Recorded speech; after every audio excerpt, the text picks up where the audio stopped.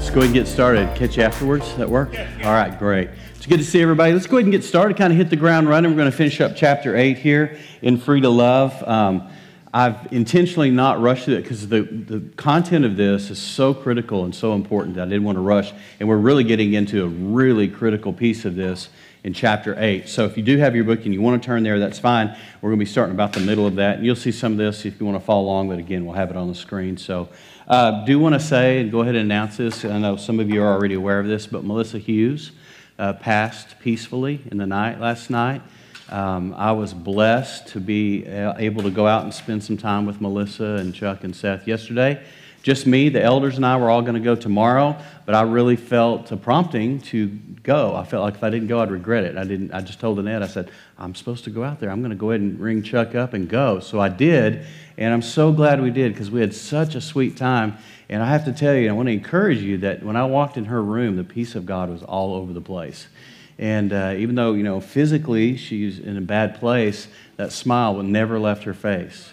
And I began to share testimonies because they haven't been able to be here in a while.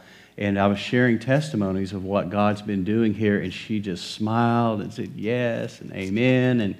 And so it was a beautiful, beautiful moment. I actually left invigorated and excited, knowing full well where it was going to go, but also full well that she has the peace of God that passes all understanding. So anyway, that's a very short version of that visit, but I'm just so thankful I got to get some hang time with an awesome family. And so we are family, they are family, we're all better together, and I know everybody will have a chance to get some time and some hugs and some all that. And if you know Chuck, he's not a big hugger guy. He's a guy, he's a dude. But I'm telling you, I told him this morning when he called, I said, look, just get ready. You're going to get overwhelmed. Just let people love you. Just let us love you. And so we'll see what happens over the next few days. We don't have any details yet. All the planning will be done tomorrow. And so we'll make an announcement on social media. We'll probably send out an email to the church too as well. And if you opted in for the text, we'll probably bump a text out to everybody as well. So be watching for that. And be praying for Chuck and Seth in the next few days, weeks, and months as they navigate the grief process and mourning, but also the celebration. So, amen. So I just want to give that update as we got started. She left a mark that will never be erased. Amen.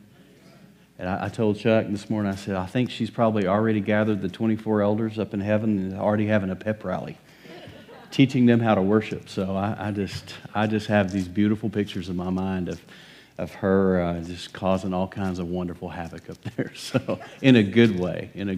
So anyway, so do be praying for them. So let's pray as we get started, and we'll dive right in. Father, we thank you for the privilege of coming together tonight to study your word, and I thank you for your word. Your words are life to us. Your words are health to our bones, the scripture says.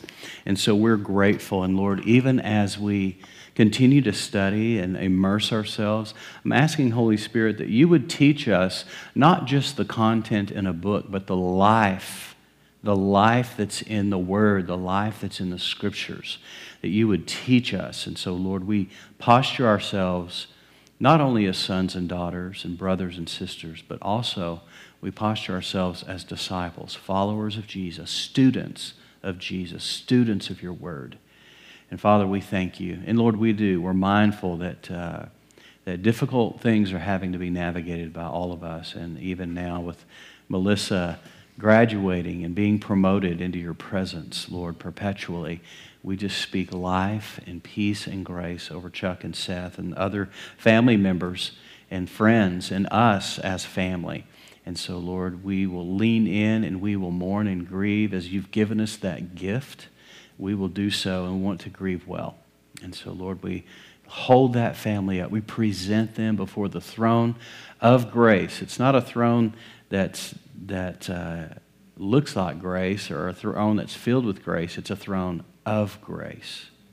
And I thank you that you sit on that throne. And as we present Chuck and Seth to you, there's mercy, grace, and help in their time of need. So thank you that you're near and that you're here. In Jesus' name, everyone said, amen and amen. All right, let's go ahead and get started. Free to Love, chapter 8. We're going to start kind of in the middle there. And you can see up on the screen the slide that we're going to start with.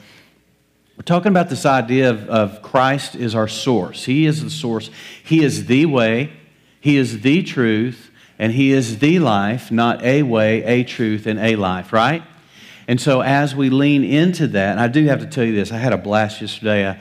We were Oak Hills for 10 years, and our DNA strand will always have a DNA piece of that. And I was blessed to get to speak to 360 ladies yesterday as they kicked off their women's ministry semester. And you'll never guess what I spoke on, what I preached on. Identity in Christ, who we are in Christ. And it was so beautiful getting to share these truths that we talk about a lot here. I mean, you guys have heard this over and over, and just to see the lights coming on and just to hear the energy in the room was just a beautiful moment.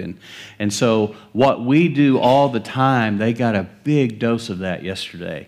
And Max just wrote me a minute ago just talking about it. And so it's just really, really neat that we still get to minister to family as family. We're still family, right?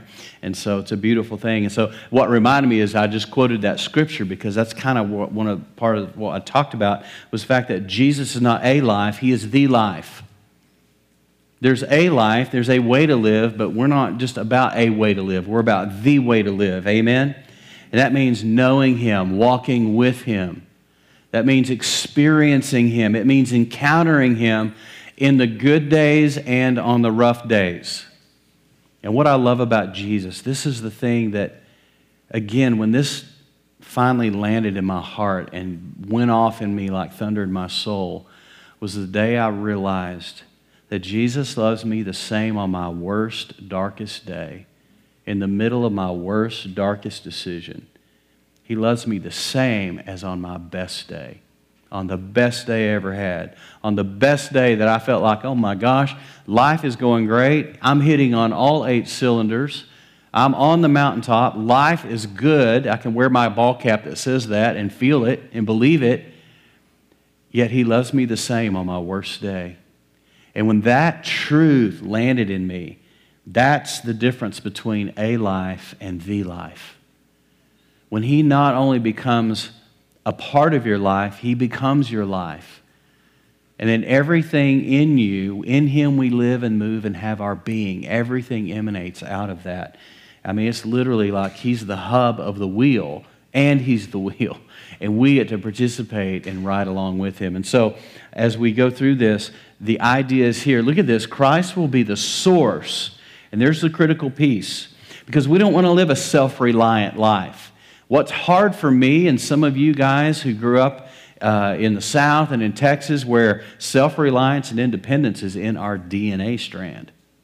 I mean, it's in the Texas soil. It's in the very soil. It's in everything we're about, even as Texans, is this independence. I mean, we still think we're a separate nation. Amen? The Republic of Texas? Amen. Long live the Republic. I know. And so when I lived in Nashville, they got real tired of me saying things like that. Because in fact, some friends of mine are like, have you ever thought about moving back to Texas? Because you really talk a lot about it. And I'm like, yeah, I have all the time. So, and here we are. But we're proud of that. We're proud of our independence. The only caveat and the flip side to that is that as followers of Jesus, it can actually work against us. That independent spirit, that pull yourself up by your own bootstraps, that cowboy up, that get her done mentality doesn't work in the kingdom because God has designed us to not just be independent, but to be interdependent, to be dependent upon Him, to follow Him moment by moment, day by day. I love Isaiah 30. It says, and you'll hear a word behind you saying, this is the way, walk in it, whether you turn to the right hand or to the left. And it's that idea of I'm in lockstep with Him, and as He leads, I follow. And so I had to flip a lot of my upbringing and a lot of the mentality I was raised in and the culture I had to flip all that over on the side and just say, you know what? That may work in some realms. That may work when you're swinging a hammer or chopping wood or whatever, swinging a yo-yo out in a pasture. But what works in my life as a follower of Jesus is being utterly dependent upon Him. He's not a life, He's the life, and He is my source. Christ will be the source to free you from the bondage created by your solical plaque and free you to love others with His unconditional agape love, the God kind of love. Solical plaque, it's the same metaphor as we would use for if someone was in reality having heart issues because they have plaque in their vessels and veins. And what does that create? It creates strokes. It creates poor circulation. It gums up the works. So just like we can have literal physical plaque, we can also have solical plaque. And it gums up the works. And it's all the things that trip us up. Self-reliance. The idea that I can do this. The idea that I don't need God because I don't want to bother Him with this little thing. And God is all the while sitting on His throne of grace saying, please bother me. Please ask. Let your request be made known to me, he says in Philippians, when Paul wrote that beautiful, beautiful letter to the Philippians. And he said this, be anxious for nothing. Don't sweat the small stuff, as that's how it's translated. Be anxious for nothing, but in everything by prayer and supplication with thanksgiving, let your requests be made known to God. He says, come on, bring it to me. Oh, I don't want to bother Him. What? If I'm dependent upon Him, of course I want to bring it to Him. And I lay things before Him, and then I trust Him with it. I don't lay it before Him and then go try to make it happen. I trust Him. I release that. I practice the 1-minute pause. I hope you've been trying that. God, Father, Jesus, I give everyone and everything to you. I give everyone and everything to you, God. Just releasing, and let go and let God, as we used to say, right? And so the solical plaque gums up the works. But when we can get free and get that taken care of, not only are we free to live, we're free to love. And that's really what this is all about. It's interesting, I had a friend of mine who, we'd been talking to him about becoming an elder in our church in Abilene. And I remember one day, he and his wife were talking, and they just said to me, they said, you know, Jimmy, the reason we don't do a small group is we just don't like people very much. And I said, what did you just say? I thought maybe I misheard, because I do mishear things, just ask Annette. And she says I have selective hearing, but and I said, what did you say? And they both echoed it. They said, well, we don't do a small group because we just don't really like people. I'm like, how can you love God but not love people? It just did not even register with me. And we had several conversations subsequently to that. And I found it's not that they didn't love people. They just got annoyed with people, and they were peopled out at the moment that I asked about it. So it wasn't like they don't, but it just caught me off guard. But here's another thing. There's some stuff there. And there were some things in their life, in their relationship, their family, that the layers needed to be peeled back. They needed wholeness. They needed healing. And so they had solical plaque that was blocking it, and they just don't really love them. They don't really care for people. But here's the beauty. When you're free, you're not just free to live, but you're free to love. And that's where we want to get, to that place where we get around people, and instead of it just being a horrific drain, it's actually energizing to us. Now, here's the thing. I've told you this before, not everybody, but I'm actually an introvert. No, you laugh, you mock. I literally am an introvert, but I'm a gregarious introvert, which means, now all that means by introvert, by the way, just in case you're wondering, extrovert, introvert, it literally doesn't mean that you don't like being around people. It just means that you got to go charge your batteries. That's how you recharge. So it doesn't mean you don't want to be around people, you don't love people. But when I'm around people, like on Sunday afternoons, if I play on the worship team, and I do, like this Sunday was really, so Russ and I were all up here early. We play on the worship team. I preach 2 services, and then we go do another meeting after church, which is our intro to small groups and connect groups. And I loved every second of it. But when I was driving home, I was starting to get woozy at the wheel. My battery was drained. Now, here's the deal, though. I love people so much that if the phone rings, I'm going to answer it. I'm not going to blow you off. But that idea, I have to recharge my batteries often. An extrovert actually gets lit up, and they charge by being with people. So that's how you know whether you're an introvert. It's not your personality, whether you're gregarious or not. It's actually, how do you recharge? What fills your bucket? What charges your batteries? And so for me, I'm a gregarious introvert. So I love people, and it sounds like an oxymoron, doesn't it? I love people and love being around people. In fact, I adore people. But there comes a point where I have to go, okay, I got to pull aside.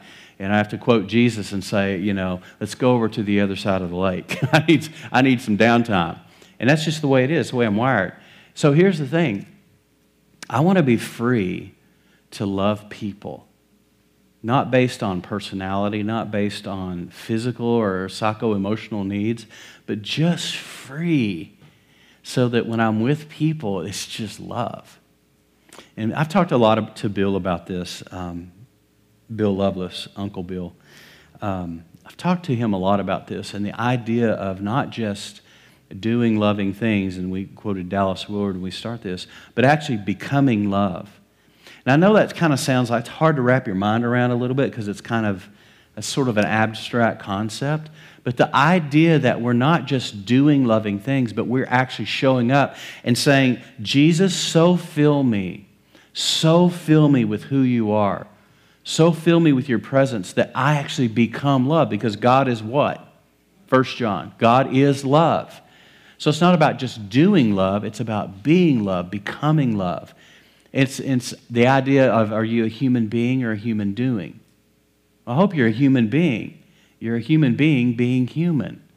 And so it's a being thing. It's just who you are. And if love is God's identity, and I've been created, and you've been created in the imago Dei, the image of God, then should it not be our identity? And shouldn't we be known for the love we have for one another? Amen? Does that make sense? So when I hear a Christian slandering another believer or cutting somebody down or gossiping or backbiting, I kind of go all Apostle Paul on them. It's like, well, are you kidding me? What are you doing? What are you thinking? How can you even, if you're a follower of Jesus, how can you even enter into that arena of slander and backbiting and division? Listen, Paul was all about love, but I'm telling you, he did some tough love when it came to those kinds of things, because he didn't want to tolerate that which tore other people down. Because we're not here to tear one another down. Amen? We're here to build one another up and blow wind underneath your wings so that you get lift. That's what we're here for. But we can't do it unless we're free to love. Here's why. Hurt people hurt people. Broken people break people. And here's a sad and tragic piece. Bound people bind people. And so we want to be free, get rid of this solical plaque, so that when we're around people, all that happens is love comes out of us. Now, I'm not talking about you just doing love. I'm saying when you show up, people just know that love is in the room. I'm not talking about swinging a hammock on a spring day. I'm talking about genuine love that flows out of you because Jesus is living his life in you, and what else? Help me. Y'all should be able to really spit that out by now. Through you. So when you show up, he's loving people. That's how you become love. You show up and you let go and say, Jesus, just be yourself. Just be yourself. And we talk a lot about authenticity in our culture and being real in our culture. And it gets equated with just being snarky or critical or judgmental. Well, I'm just being real. Is that really real? Isn't it real that if you're a child of God, that what is real is reflected in the nature of Jesus, right? That's real. Not just real snarky, but real loving. Life coming out of you and through you. So that when you show up in the room, people go, I kind of want to be around them. Because when I'm around them, something's lifted in me. Don't you love people like that? Don't you want to hang around people like that? Don't you want to be friends with people like that? So that when you leave their presence, you're better than when you were before? And don't you want to be that kind of person? So that when you walk in a room, you don't part the Red Sea. The Red Sea comes down upon you because people want to be with you. Isn't that what you want? Isn't that what you desire? Well, what is that? It's not because you're all that in a bag of chips. It's because God is all of that in a bag of chips in you and through you. Does that make sense? I beat that horse to death right there, but I think this is so critical, and it's a piece that we miss in the middle of all this. So as we get whole, as we are growing, as life is getting integrated, we integrate life. And that means body, mind, and spirit all working. And Renee on Sunday, you talked about the spokes of a wheel and how Christ is the hub, the center. But if any of those spokes are off, it throws the wheel out of balance. But we want to have a wheel that's balanced, amen? All those pieces together. And that's something we're going to continue to talk about as a church family. So we want to be free so that we can love.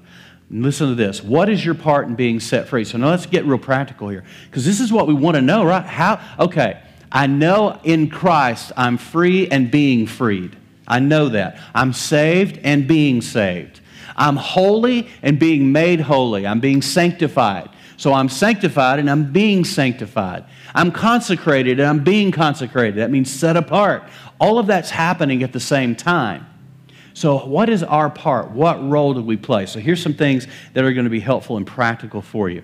So your part is to depend on, rely on, and draw from Christ as your source. I get mental images, and I'm sorry I'd throw these on you all the time, but sorry, you're in my head right now. So I get the picture of Carol Burnett grabbing Harvey Korman on the way out the door. Anybody ever watch Carol Burnett? Yes, I'm old enough. Some of you are going, nah, I know what you're talking about. So for this older generation, Harvey Korman and Carol Burnett, every time they did these silly, crazy love scenes, they were hysterical. And she was just the desperate, not let him go. And he would try to get out the door, and she'd grab his leg, right? And what would he do? He would drag her to the door, right? And it was hysterical. It was funny and all that. But it's a mental image of that is how I want to be with Jesus. I want to be Carol Burnett in this scene. I want to grab hold of him like Jacob grabbed hold of the man of God at the river Jabbok in the Old Testament. And he said, I will not let you go unless you bless me. Unless you confer your blessing upon me. Unless you confer it, I'm not going to let go. And apparently it was a pretty intense struggle because Jacob walked with a limp the rest of his life. Because the angel of the Lord literally displaced I get the picture of him the angel of the Lord trying to throw him, and he's just saying, you can kill me, but I'm not letting go. There's something about that perseverance and tenacity that I relate to and I like. But here it is. Our part is to depend on, rely on, and draw from Christ as your source. You know how that fleshes out in real life? It means when I get up in the morning, I actually ask God, what are we going to do today? Lord, what do you want done today? This isn't deep, and it's not melodramatic at all. It's like, Lord, what do you want done today? What do you want done? What do you want said? Oh, I've got an agenda. I've got a schedule. I've got things to get done. I've got meetings. I've got things to prepare. Things are happening, but what do you want to get done? In the midst of all of the busyness of life and the boxes that have to be checked off, Lord, what do you want done? Lord, what do you want said? And Lord, how can I participate with you? I remember talking about this, and some of you will remember this. Some of you actually probably did this study with Henry Blackaby, Experiencing God. Did anybody ever do Experiencing God? Was that not a fantastic study? I love the premise of that book. You look to see where God's working, you adjust your life to Him, and then you join Him in His work. And that has been a driver for me since I read that study in 1989 when I first picked up that workbook. I was a student at Southwestern Baptist Theological Seminary, and I picked up that workbook at Lifeway Christian Store right there on the campus, and I could not put it down. I had a stack of books I was supposed to be reading for class. I could not put that workbook down, and it wasn't assigned reading because it resonated with me and because it made sense. How do I find the will of God? How do I stay aligned with His purpose and His plan? And how do I stay in His will and His way? And when I found out, I need to look to see where He's working and then align myself to Him and join Him in His work. And it was like, that makes sense. That I can do. And that's really what we're talking about. When we're depending on Him, we're saying, what are you up to, Lord? Because I want to get in on that. I want to participate in that. I told the story about John Eldridge, you're familiar with Ransomed Heart, great ministry. He wrote Wild at Heart years ago. He wrote Epic, several books. He's got a new one coming out that I'm going to be pushing on all of you later in February, and I'll bring that up later. But John, just this last year, said on one of his podcasts, and then he repeated it at the conference I was at in Colorado, he said he was looking in a mirror, and he said he just stopped, and he said, "You look so old." He said, "I'm getting old before my time." Now, we all kind of feel that way, right? Amen. We're all 12 in here, but we just don't jump like we used to, right? And run like we used to. But he said, he looked in the mirror and he said, "You're getting old before your time." And he got really despondent about it, and he prayed. He said, "Jesus, what's going on with me? I feel like my body's just, it's not matching my heart. It's not matching even my age. I'm old before my time." He said, why do I look so bad? I look like 100 miles of bad road. And he said the Lord whispered to him, he said, "Because you're doing things I have not told you to do." And if you know anything about John, he's a go-getter. He's, type A. He's just, let's get it done. And he's driven a ministry, and he's done a lot of things the Lord has told him to do, but he's, according to the Lord, he's doing things he hasn't. In other words, he's taken on more than what the Lord had for him. And I thought, wow, what a profound thing to hear. The Lord's not called you to do everything, but He's called you to do something. And the something you're called to do is the very thing we need to align with. Amen? And if somebody asks you to do something, it's okay to say no. I know that's not in our vocabulary for most, but there is a point where you have to say, "No, I don't think I'm supposed to do that right now." Or it's not wrong to say, "You know what, I'm going to pray about that," and really pray about it, not let that be short for never going to happen.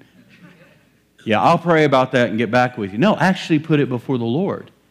Say, "Lord, is this something you'd have me participate in?" Because again, we're talking about how do we depend on, how do we rely on, how do we draw from Him. So I just thought that was really profound for me, listening to John talk about he'd been doing things he had not been asked to do. Good things, by the way. Good ministry things, fruitful things, but not his assignment. See, there's only one Messiah, amen? And you're not it. And I'm not it. Amen? But why do we sometimes act like Him? we sometimes get ourselves overdone. So, again, Christ is our source, moment by moment, in order to set you free. Did anyone ever read The Practice of the Presence of God or Practicing His Presence? I've seen both titles. Brother Lawrence, there was another one that broke it into two books, Frank Laubach, Brother Lawrence. That was the one I really liked the best. But it was the idea of keeping God in your thoughts 24/7. Even while you're doing your daily chores, you're doing your daily work. For him, he was a monk in a monastery in Spain in the 1600s. He was a cook. He was lame in one leg, but he began to have an ongoing relationship with God, an intimacy with God. In fact, it became known, and people that knew him, actually the word began to go out saying, this cook in this monastery has an incredible intimacy with God. Talks to him all the time. It's like they have an ongoing, he never says amen because he never closes a conversation. You ever fallen asleep, didn't say amen, woke up feeling guilty, like, oh my gosh, I kept God on hold all night. You ever done that? When I was young, I did that. I was like, oh, I can't believe I didn't say amen. And as I've gotten older, I don't say it near as often because I just want to keep the conversation going. I want to keep the line open. That's depending on, relying on, and drawing from. And so Brother Lawrence became famous and known for these letters that he wrote to his father and to others, and it got compiled into a little booklet called The Practice of the Presence of God. And it was all because of this understanding that I want to depend on Him, I want to rely upon Him, and I want to draw from Him. And he did it by having an ongoing conversation. In other words, he wouldn't do something and then ask God to bless it. He would talk to God as he was going. Whatever task he had, whether it was going to buy the groceries or the cooking or whatever he had to do, he had to go down to the docks and get the supplies for the monastery. In all of his business dealings, he would bring Jesus into it and have an ongoing conversation. It even talks about, and Frank Laubach talked more about this, about actually how we all have an inner monologue, right? If you have a dialogue and it's not Jesus, you should probably be concerned. But there's an inner monologue we all have where we're just sort of have this ongoing thing going. It's like a third-person voice almost, but it's us thinking. But he said, now instead of talking to yourself, why don't you talk to Jesus in your mind? And you shift your emphasis off of talking to myself to talking to him through my inner monologue. Does that make sense? And it becomes an interplay and an interaction where as you're going through your day, you're just talking to him all day long. Some of us do it intuitively and naturally, and it happens. And you didn't even know there was a name for it or that it was a discipline, a spiritual discipline or a practice. But lean into that with more intentionality. Frank Laubach would even take on the corner of his pages in one of his books called Man of Prayer, and there would be a number up in the corner, and that number was in his journal entries. He would say, this is the percentage of time I would calculate that today I spent in full conscious awareness of the presence of God.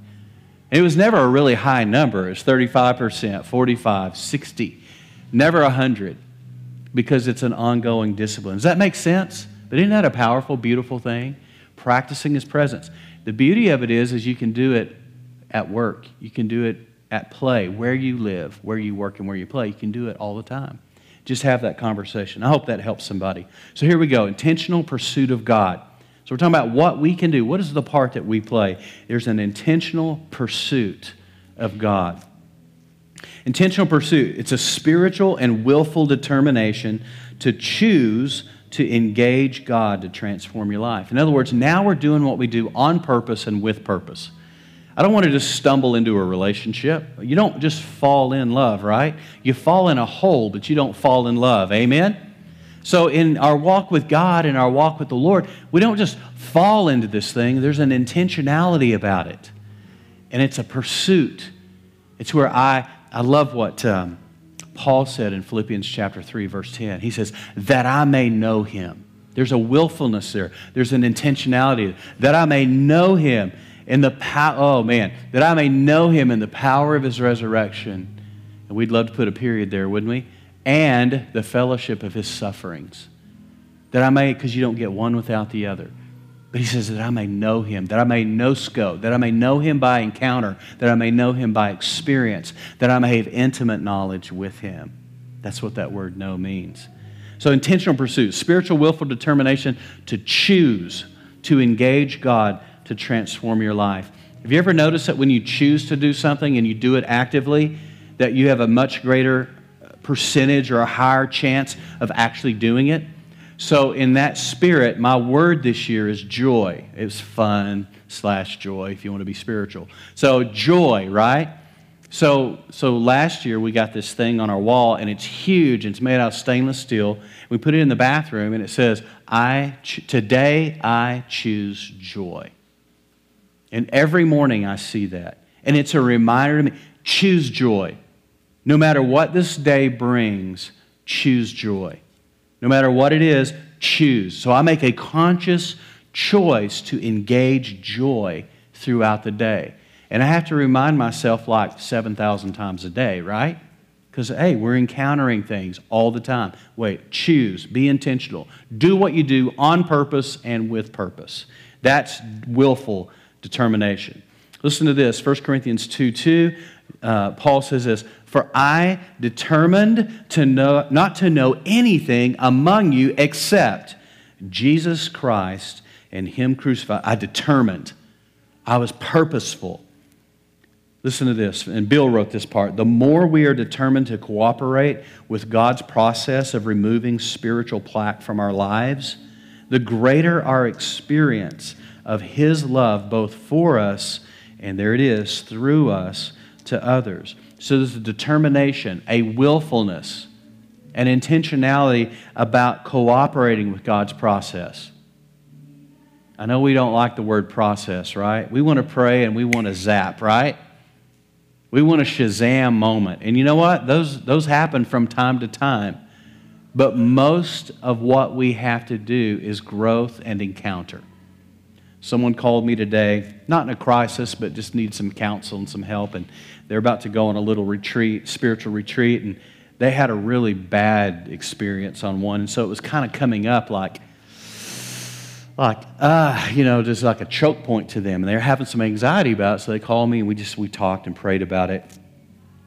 And I had to tell them, look, I'm going to pray with you, but God may or may not zap this away. Could it be that the Lord is teaching you and stretching you and growing you? So what did you learn the last time you encountered this level of anxiety? What did you learn from it? What can we take from that? What's the takeaway? Now, what is that? That's taking a past problem, a potential anxiety, and saying, I want to learn from what happened before so I don't repeat it. What can I do to be purposeful? All it is being intentional. It's making a choice. And I just talked that person through it. We prayed together. She was good to go after that and excited about going off on a retreat. And I said, call me when you get done. I want to hear a good report. I want to know what God did on your time away. But she just needed to be reminded to do this on purpose and that God is up to a process. He's teaching. I said, let me tell you what this is. I said, this is training for reigning. You've been given dominion over the works of His hands. You've been given authority. He's conferred authority upon your life. And this is training for reigning. So don't look at it as a problem. Look at it as an opportunity. Wow, what can I learn from this? What can I take away from this? That's being intentional. R-E-I-G-N? Yes, training for reigning. We're called to reign in life. He says, I'm going to give you dominion over everything, all living things, creeping things, all this stuff. I'm going to give you dominion over the works of my hands. Is that not powerful? We've not talked much about dominion here in this church, but I'm telling you, it's something we need to address because most believers don't understand their authority and what the inheritance that they've been given in Christ. You'll smile a lot more once you get a hold of this thing. I'm telling you, it makes life a lot more fun when you know, wait a minute, I'm not under that. I'm over that. I'm not the tail. I'm the head according to God's word. Amen? And when you begin to incorporate that and wait, I choose this. Wait, this is who I am. Wait, I'm a son. I'm a daughter. I'm a prince. I'm a princess. I'm a child of the Most High God. I'm a king's kid. I'm royalty. See what I mean? That's not arrogance. It's simply agreement and alignment with the Word of God. It's saying what God says about you. There's no pride in that whatsoever. Remember, we're not all that in a bag of chips. He is. Amen? Does that make sense? He is. So it's about Him. So here we go. Listen to this. Matthew 7. I love this because I love the Greek in this. Ask and it will be given to you. Seek and you will find. Knock and it will be open. You hear the intentionality in this? These are all actions. These are something you do. This is how you cooperate in relying upon Him, depending upon Him. Ask, and it says, for everyone who does this, look, everyone who asks receives, he who seeks finds, and to him who knocks, what? It will be opened. Now, do you find any doubt or question in this? I mean, it's pretty clear to me, but there's more. But wait, there's more. I love this. It literally says in the original language, ask and keep on asking. So the form of the word in the Greek is an ongoing action. It's not start, stop. It's punctiliar in motion. It's start and keep going. So look at it. Ask and keep on asking, and it will be given to you. Now, listen, does that not change it just a little bit? In other words, it's not a one-time deal. There's a reason why Jesus used a metaphor of a persistent widow and said, pray like this. Be determined like this. But how often do we pray once, nothing happens, and we think God failed us? We think God ignored us. We think God didn't hear us. Could it be we're not persisting? I'm just asking a question. You can nod or smile or frown. It doesn't matter, but do something. Listen to this. Ask and keep on asking, and it will be given to you. Seek and keep on seeking, and you will find. Knock and keep on knocking, and it will be open to you. Does that change this just a little bit? This, to me, says intentionality, purpose, determination, perseverance, endurance. Those who endure to the end will be what? Saved. There's an endurance piece here. Now apply the same language, and it's accurate. This is exactly what it says in the actual language. For everyone who asks and keeps on asking receives. And he who seeks and keeps on seeking finds. And to him who knocks and keeps on knocking, it will be opened. Now, I don't know about you, but I've read that a few dozen times. I've exegeted that. I've studied it in the original language. But every time I talk about it, it reminds me that I need to persist in some things. I had a little heavy revy this morning, a little revelation this morning. We were meeting with our team, and we were talking about harvest, and Annette she was like on fire, like, I believe 2020 is going to be the year of harvest for us. I'm already seeing it. And listen, we're already seeing signs of this. And she said, so we need to pray for the harvest. And I've said we need to pray for the harvest. And it just dawned on me, like in a moment, this little revelation. Wait, we're not supposed to pray for the harvest. We're supposed to pray for laborers for the harvest. Jesus said that the fields are already ripe on the harvest, right? The harvest is here. But what we need is laborers for the harvest. Guess who the laborers are? It's us. That's all of us. It's you. It's me. It's we. It's us. And so actually today I had a revelation. I'm going to shift how I'm praying for harvest. I'm going to pray for laborers for the harvest. What does that do? That gets you in alignment with the word and will of God. If you believe that God's word is his will and you want to be in his will, then align with his word. Amen? So when you get in alignment with his word and his will, it sounds pretty much to me that it's a done deal if you're in alignment with his word and his will. Amen? That means I can pray with confidence, not with fear, trembling, and doubt. Well, I hope this happens. I'm wishing it will. Or confident and joyful expectation of a desired good. That's Bible hope. I expect God to move. I expect a harvest because he's raising up harvesters all among us right now. He's activating and motivating and filling and empowering harvesters for the harvest. Amen? Isn't that great? You can have white fields. I grew up in West Texas in the middle of cotton fields, literally in the middle of a cotton field. I walk out the back door right behind my granddad's shop, and it was a cotton field as far as you could see. You see an occasional house and a pump jack every once in a while. No hills, no mountains, nothing. But you just saw cotton fields. But if there was no combines, no tractors, no work, if there was no one to harvest it, it would rot in the field. How many generations have passed with a rotting harvest in the spiritual world because there were no harvesters? Can you imagine if all of us picked this up and said, Lord, what is my part in the harvest? What do you want me to do? And you get up in the morning and say, what do you want me to do today? What are we going to do today?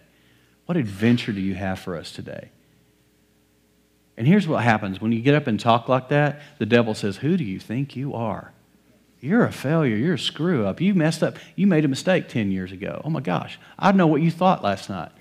I know how you talked to your coworker. I know what you said about your boss. I know the argument you had with your spouse. The enemy just brings all that stuff up, and it just beats us down where we know now we don't have the confident assurance, the joyful confidence to go forward and do exactly what God's called us to do because we feel so beat down. But can you imagine being equipped with the ability to throw that lie off? Kind of like a cornerback chucking a fullback and just say, you know what? You're not getting by. You're not taking me out. In fact, let me just tell you, if you bring a lie to me, devil, I'm bringing the truth to you. This is what you say, but let me tell you what God says. See, this is when we learn to actually... Remember my friend, I told you about Pastor JR in Albuquerque, New Mexico. He used to say this. He'd come preach at my church, and he'd always say this, and everybody loved it. And it was like the one thing I got from him that was like, yes, the word works, but you have to learn to work the word. Amen? This amazing tool he's given us, but unless we're in it, we'll never learn to work it. Amen? So not only do we have to get in the word has to get into us so that it becomes like a tool. And you're like a surgeon with a scalpel, a skilled surgeon.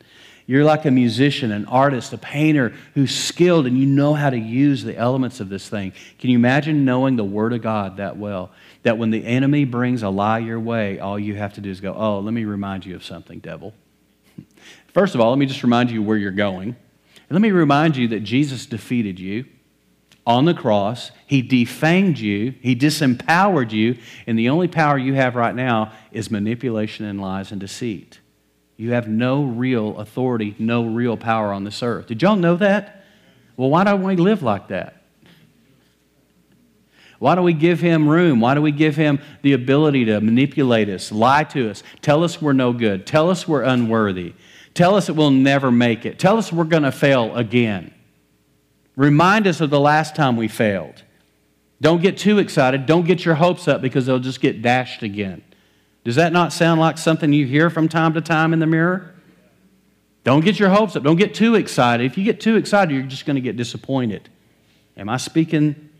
I'm not speaking the truth. These are lies, by the way. But this is what we hear. And then we get barraged with this stuff. And can you imagine being so armed with the Word of God and go, okay, well, you run on your mouth, devil. Let me just remind you of some things. In fact, let me just get some help, devil, because I can't remember all this myself. So Uncle Bill produced something that's going to help me out. In Christ, I am righteous and holy. In Christ, I am unconditionally loving. In Christ, I am confident. You hearing this, devil? You want me to read the whole thing? You're going to shut up now. We've been given authority over the enemy and dominion over the earth. But we have to work the Word. We have to get the Word not only in our heart, but on our lips. Remember what the Bible says? I would that men everywhere pray, lifting holy hands. And he says, the fruit of lips, the fruit of our lips, the words we speak, the words we say, our words are powerful, and what you say matters. What you say matters. Your words are a force of nature. And your words move things. Do you know your words change atmospheres? Just walk into a room and let one really negative, ticked-off person walk in the middle of a room on a good day. What happens? Does it tank the atmosphere or not? What is that? It's the power of words.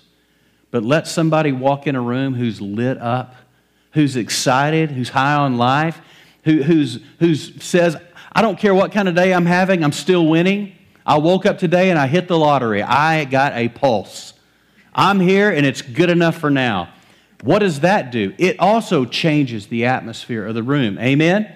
It brings life. It brings grace. It turns a light on in a dark place. And that's who we are. We are lights in a dark world. We get to show up and shine out. And it's not even that hard. The world's so dark, just show up. It's like a pin light in a dark room. It doesn't even take much light, does it? It doesn't even take much effort. Just try being kind to somebody in the name of Christ and see if you don't light their world up. Because it's such a dark world. I'm about to preach, amen? Get excited about this stuff. I actually believe this stuff. That's why I get excited. Look at that. Ask, keep on asking. Seek, keep on. You getting the picture here? Stay at it. Don't give up. Don't quit. Remember that even pursuing God is a response to His producing in you the willingness to pursue. I love this point. And I've taught this before in a different context where there were some people who said, I want to be hungry for God's Word. I'm just not. And I said, then you need to ask God to make you hungry for His Word. Take it a step back. If you can't eat the whole elephant, take a bite at a time. That's how you eat one anyway, right? You can eat an elephant, just take a bite at a time. So just say, okay, I'm not hungry, but I want to be hungry. So Lord, I'm not even going to pray for hunger. I'm going to pray, help me to be hungry so that I will become hungry for the Word. Take another step back, as far back as you need to get, and just take a step. Just a step. Okay, Lord, I'm going to go here, and then when I get here, I'm going to listen for the next thing, and you're going to give me another step. And like Bill Murray in that Genius movie, baby step to the door, baby step to, I don't know if y'all ever saw that movie. What about Bob? Anyway, it's classic. Baby steps, baby step. Just take one step at a time. But pursuing God is a response to His producing in you. Where does faith come from? Let's just be real. You do not produce faith. You don't. We don't have the capacity to produce faith. We have the capacity to contain it, but not to produce it.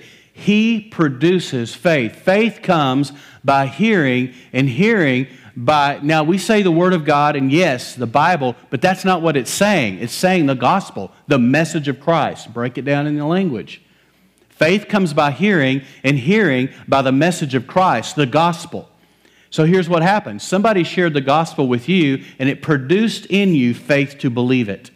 Does that make sense? I remember the day it happened to me, sitting at a chalk talk in the little fellowship hall, First Baptist Post. Pastor Steve McMeans, who was a youth minister there, was drawing the little chalk thing, and as he preached the gospel to us, I was a senior in high school. As he preached the gospel, something began to well up in me. And I was like, what is going on? I mean, it almost scared me. But something was like, it was like I was getting bigger on the inside than I was on the outside. I'm like, what is going on? And what was happening was my mind was starting to shift, and I began to believe. Faith was coming. Why? Because I was listening to the message of Christ, and I was getting the revelation. I get emotional talking about it. It was like the layer got peeled back. That's what revelation is. It got revealed. And it was like, this is true. This is real. I believe. I remember just thinking in my mind, I believe. And I was like, what does this mean for me? I mean, this was like, my mind just, but what happened? The gospel, the message of Jesus produced faith. You know what's crazy about that? Is the Bible even says that the preaching of the word is foolishness. It doesn't even make sense in natural terms. Somebody gets up, shares the gospel, whether it's on a stage like this, or sitting at a bus stop, or standing in a line at Walmart, or aisle 4, whatever it is now at HEB. Now that they've changed everything. Whatever aisle 4 is, but you're there, and somebody shares the message of Jesus, and faith comes. You didn't produce it. It came because He produced it. And that's what this is. Remember that even pursuing God is a response to, look, His producing in you the willingness to pursue. So remember what the centurion said to Jesus? He says, Lord, I believe. Help my unbelief. Remember that? Lord, I love that prayer. So honest. Lord, I believe, but for that which is lacking, make up for it. I believe it helped my unbelief. It's the same principle here. Some of us need to just take a step back and say, Lord, I want to be hungry for your word, but I'm not. But I want to be. So, Lord, would you produce in me a hunger for your word? Help me know where to start. Where do I start? If I'm going to eat an elephant and it's one bite at a time, where do I start? This is a big animal. Where do I go? What's the first bite, the first step? Here's number 2, abiding in Christ. First was intimacy with God, pursuing intimacy. Now this is abiding, this idea of leaning into and abiding. Now the word abide, if you think about abode or to dwell, it means to live there. That's all that is. To abide in Christ is to live there. It's where you make your home. The fact that Christ takes up residence in us, He abides in us, He dwells in us, what does that mean? He's making His home in us. That's why we're called the temple of the Holy Spirit. He makes His home. Isn't that crazy? The God of the universe who hovered over the nothingness, chaos, and brought order out of disorder dwells in you. That's massive. That should be thunder in our souls. Amen? That's massive. I made this comment in our meeting today. I said, we talk like believers, but we live like practical atheists. We say we believe until there's a mountain in front of us, until a calamity comes, until a crisis comes, until the wheels fall off. We say we believe, we talk a good talk, but when the reality of it is, do we really believe? Do we really? Are we believing believers? To quote Joyce Meyer, are we believing believers? That's a challenge, isn't it? Well, here's how we know if we're a believing believer. It's when the wheels fall off and the crisis comes. That's when we find out really what we're made of.